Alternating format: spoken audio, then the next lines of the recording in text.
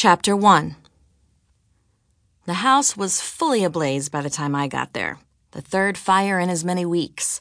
The first one, in an empty warehouse, was written off as just one of those things that happens, an accident. The second was an empty vacation home that burned to the ground. It was about then people started whispering, "Arson." Now, with the third, they'd be yelling it. The house was one of a row all built in the 1950s.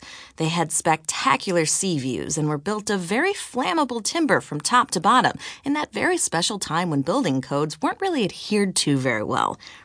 To sum it up, they may as well have built these houses out of literal matches that had been soaked in gasoline. I had my camera in my hands, but I just couldn't bring myself to take a photo. One of the neighbors was shouting there was still someone inside. The firefighters were doing their best to contain the blaze. There were 2 fire engines, and the men were pouring hundreds of gallons of water in through the broken windows, but it didn't seem to be having any effect. Sheriff Hardy was on the scene, yelling at onlookers to get back. It seemed the entire street had come out to watch. I saw Carter Wilkins on the far side of the street taking photos left-handed. His right arm was in a sling for some reason. Whatever it was, I didn't know, and I didn't care. I'd had just about enough of him and his eyebrows for a lifetime. I'd been at home lazing around when I'd seen the curls of smoke rising up above Harlot Bay. I'd immediately raced, as fast as you can race in a very old car, into town, a fire engine screaming by me on the way. "She's still in there!" one of the neighbors yelled out.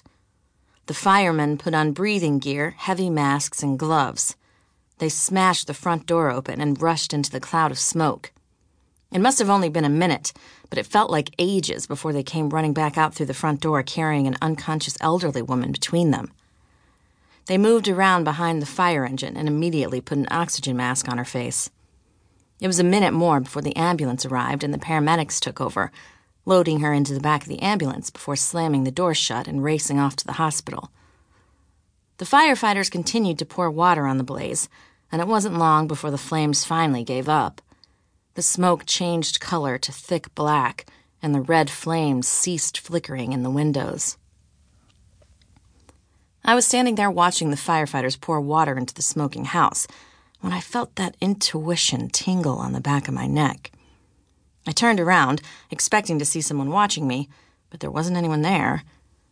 There was a crowd of police officers and locals, but whoever it was that had been watching me had shifted their gaze. I took the time to look over the crowd. They say arsonists will often return to the scene of the crime.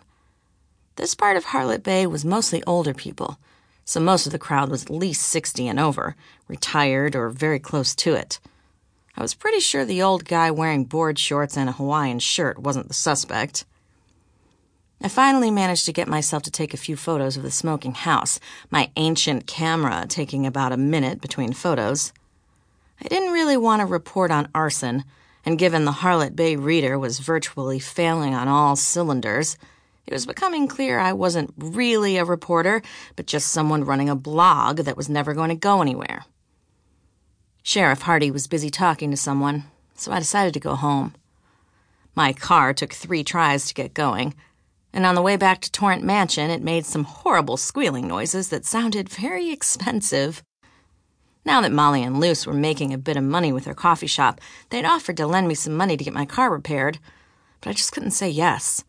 I had to make a go of things myself. As much as I appreciated the offer of charity, I couldn't accept it.